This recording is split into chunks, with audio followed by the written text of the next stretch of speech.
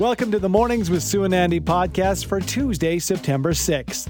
We begin with a look at the CPC leadership race, specifically the campaign of frontrunner Pierre Poilievre. We speak with Sam Routley, political science PhD student from Western University, on why Poilievre's campaign appeals to young PC voters. Back to school can be a stressful time for students. How can you tell if your student just has a case of back-to-class jitters or if they're struggling with a real case of anxiety? We get answers from Dr. Ted Jablonski, our on-call family physician. And finally, it's a chance to battle the high cost of food inflation in a very tasty and healthy way. We get details on the popular fall harvest sale taking place this weekend at the BMO Centre at Stampede Park. Pierre Poilievre appears to be the front-runner in the race for leader of the federal Conservative Party, but does he appeal to young Canadian voters? Joining us to talk about it is Sam Routley, PhD student of political science at Western University. Hi, Sam. Thanks for joining us. Yeah, good morning. Thanks for having me. So by all accounts, it looks like Poilievre, it's his race to lose, but is it really, he's getting the support from older Conservatives then? How does he appeal, or does he at all, to young voters? Yeah, sure. So what's interesting is that there's been a set of trends, a set of polls this year that show that the Conservatives and Poilievre are seeming to be building up the support amongst younger Canadians to the point where now it's somewhere around 30%, which compared to prior Conservative leaders, where it's in the low 20s, suggests that there's some really kind of interesting and novel trend here insofar as Poilievre's leadership and his appeal, what he brings to the Conservative Party and what he brings to Canadian politics more generally, is seeming to kind of touch this chord that the Conservatives haven't been able to do amongst sort of younger Canadians in a while. When you look at the picture, Sam, you look at the big picture and you look back at Erin O'Toole, Andrew Scheer, and, of course, Stephen Harper, certainly Stephen Harper and Andrew O'Toole, not the picture of, Erin O'Toole, not the picture of youth. Andrew Scheer was not an older gentleman by any stretch of the imagination. So what is the difference? Is it policy when it comes to Poilievre? I think it's two things, and the more important thing is kind of unclear right now. But the first one is that you have this amongst young people and also in the Canadian population more broadly. You have this real growing discontent and dislike of the current Trudeau Liberals, to the point where I think there's a growing consensus that the government kind of needs to be removed, and so people are more in the position of shopping for other options, which brings them to Poilievre and to the Conservative Party. And the second one is that I think Poilievre is unique for his appeal and for the policies that he's proposing, particularly the way he is focusing on economic issues and the way he's framing economic issues is much more, I think, captivating in a sense than the other prior Conservative leaders. Sam, our text line's going to light up as soon as I say this with people offering their own suggestions, but I'm curious as to what you think young people don't like about Trudeau and the Liberal Party that is changing the way things are moving. Yeah, I think it's two things. First one is, so Trudeau brought in a whole bunch of young voters in 2015, kind of on this promise and this vision, too, of this youthful change to Canadian politics. The way it's something we've kind of forgotten now. His leadership has really shifted in the way that he came to office as this real force of change, or at least claiming to be this real source of change. And I think there's a sense now that given the fact that a lot of those promises, such as electoral reform, were unmet, and a series of scandals, kind of one after the other since 2015.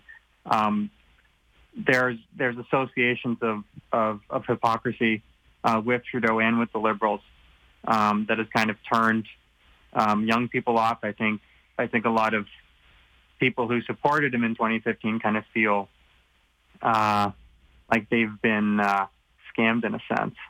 So there's that, and then the second one is that you have a series of long and short-term economic issues, such as the effects of the pandemic, of rising housing prices and also of inflation that the government doesn't seem to be addressing in an adequate way, whereas Poilievre is offering, I think, a really coherent. I mean, you could definitely disagree with it, but it's certainly to a lot of voters a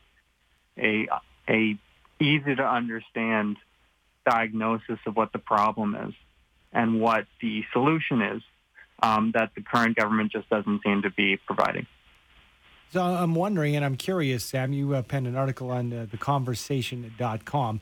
Outside the CPC tent, if Poilievre becomes the victor, will he have to change any of his process or, the path that he wants to take nationally when he's actually in the race, for the federal seat, for top dog in the country? Or does he keep the same process and path that he has within the CPC race? Yeah, that's a good question. I think that it seems to me that right now there's enough of this discontent with the current government, enough of a desire for change, that if that stays in place, I think you'll see enough people kind of holding their noses and voting for the Conservatives just to replace the current government, to throw the rascals out in the common phrase. But the bigger challenge for Poilievre and for the Conservatives is maintaining that support, right? That once you get rid of that enemy, once you get rid of that common the target that you can direct your attacks at, exactly maintaining the support, the positive support of most Canadian voters, including young people, I think will be a bit more challenging. Very interesting conversation. I'm sure there are a lot of folks who are listening who would very much agree with you on that, Sam. Thanks so much for your time this morning. Appreciate it. Yeah, thanks for having me. Thank you. Sam Routley is a PhD student of political science at Western University. I mean, that would make a lot of Conservatives out here in Alberta certainly very happy now, wouldn't it? I think so. But, I think that it speaks to the larger picture, which is, and we hear this a lot of the times, even with professional sports, even with our own Calgary Stampeders, for example. Where am I going with this sports analogy, Sue? Not sure. That is growing a younger fan base. Yeah. The Stamps always have, us old farts, myself included, who love the Stamps.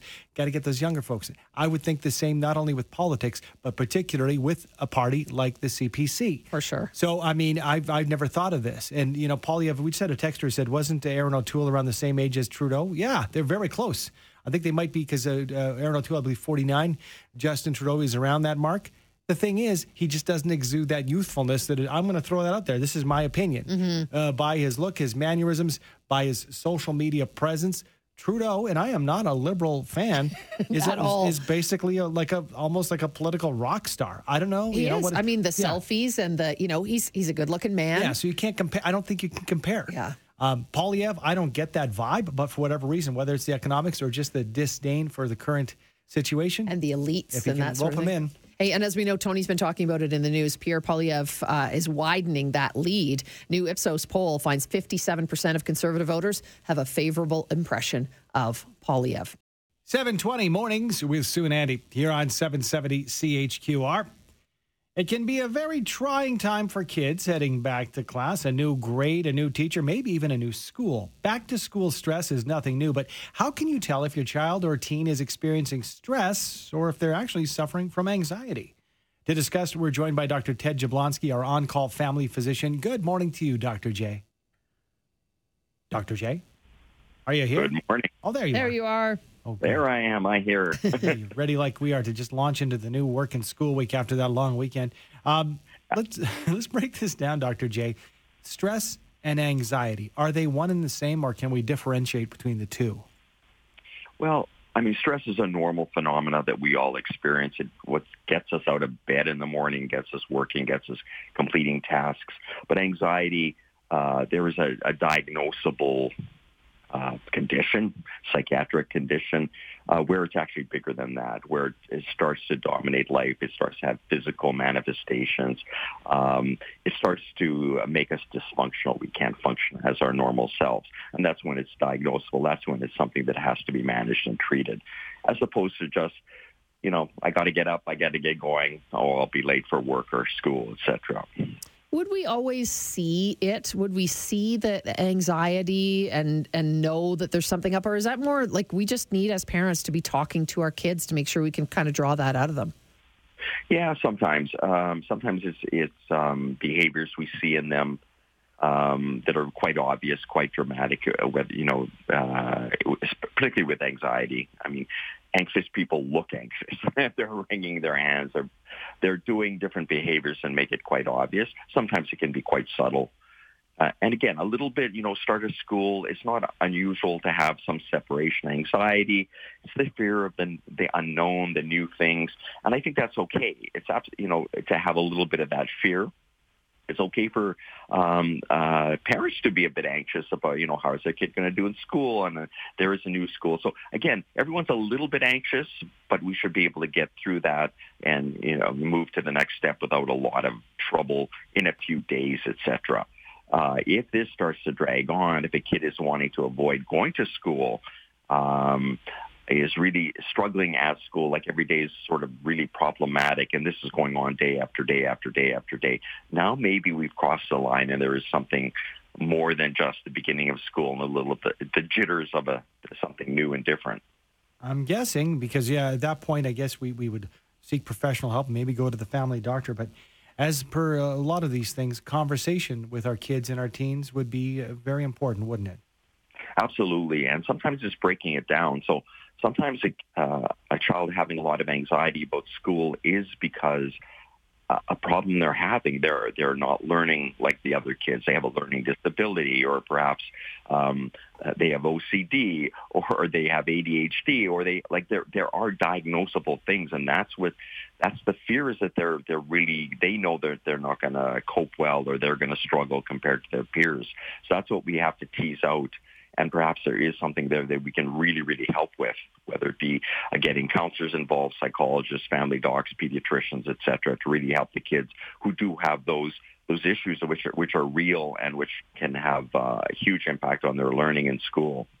For students of all ages, for sure, Dr. J. Thank you so much for your time. We need to be on full alert, I think, right now as parents and grandparents, right, as the kids go back to school. Yeah, in the next few weeks, absolutely, because a lot of things are going to come up, and we need to jump on them early. This is not something, let's just see with the next few months. Like in the next few weeks, if there's issues, jump on them, be very active and assertive in trying to manage them. Thank you, sir. Have a great day. You betcha. That's Dr. Ted Jablonski, our on-call family physician. It is time for the 47th annual Fall Harvest Sale. Stock up on heavily discounted fruits and veggies from our wonderful local producers and support Calgary charities at the same time. With all the details, we're joined this morning by TJ Crafter, who is president of the Calgary Produce Marketing Association. Hi, TJ. Hi, good morning. How are you? Excellent. Thank you so much for joining us. Tell us about this. There may be some folks out there who've not heard of it before, but this is a wonderful event. Yeah, so like you said, 47th year back for the Fall Harvest Sale. In previous years, we've been at Heritage Park, and this year we're at the BMO Center at Stampede Park. So very, very excited. So the group is made up of a bunch of produce professionals that are located within Alberta, and we bring all the different charity partners all the different vendor partners we have in the produce industry from across North America. So really all the people that bring you all the awesome and cool, fun vegetables and fruits to the grocery stores every week. We partner with all those people, bringing them all together. We throw a giant sale once a year, and we push a whole bunch of money back into the local community. So very excited. TJ, you know what? You mentioned a previous incarnation at Heritage Park. So I do recall this is that event where people go crazy. They bring wagons. They bring in different modes of transportation to bring their produce home, isn't it? Yes, yeah, this is that event. If you've ever heard of your friends bringing their recycling bin or their child stroller or maybe a push buggy, this is that sale. So this year being at BMO, we are limited, the spacing is really, we need carts to be down to the size of about a door frame to fit into the sale, but anything goes at the sale. And we do recommend people bringing something with them because, when you're grocery shopping, you don't walk around carrying your groceries. So it's always good to bring something, and then that way you can actually get more variety of produce and maybe a little bit extra for your neighbor. TJ, why are people bringing like wagons and stuff? Are the produce, is the fruit, veg really all that well priced? Well, exactly, Sue. Yeah, really we are cutting out the middleman. So we're basically a direct to source bringing this produce into Canada. So we do get a lot of donations, some product we have to buy, and that enables us to keep the pricing very, very low. So the goal of the sale is we want to increase the accessibility of produce to all Calgarians and anybody in Southern Alberta that can make it to the sale. So that is the main goal of the group, is to increase the accessibility and the consumption of produce within our local community. And so we want to make sure that we're providing a space for people to be able to come and purchase produce. And even if it's, they may find, we'll probably have 5 different types of apples.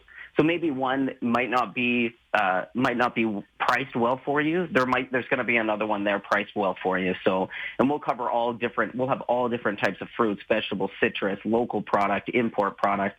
We'll have some tropical fruits, some import vegetables, just really anything and everything we can get our hands on that is just going to help, get everybody excited. Everybody loves I love watching people in the produce section of a grocery store because you can see them smelling things, touching things. So it's really exciting, and I'm really, really fortunate to be a part of this.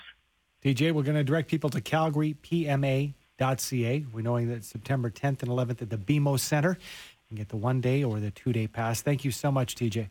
Yeah, thank you very much. Thank you for your time. Thank you. That's TJ Crafter, president of the Calgary Produce Marketing Association.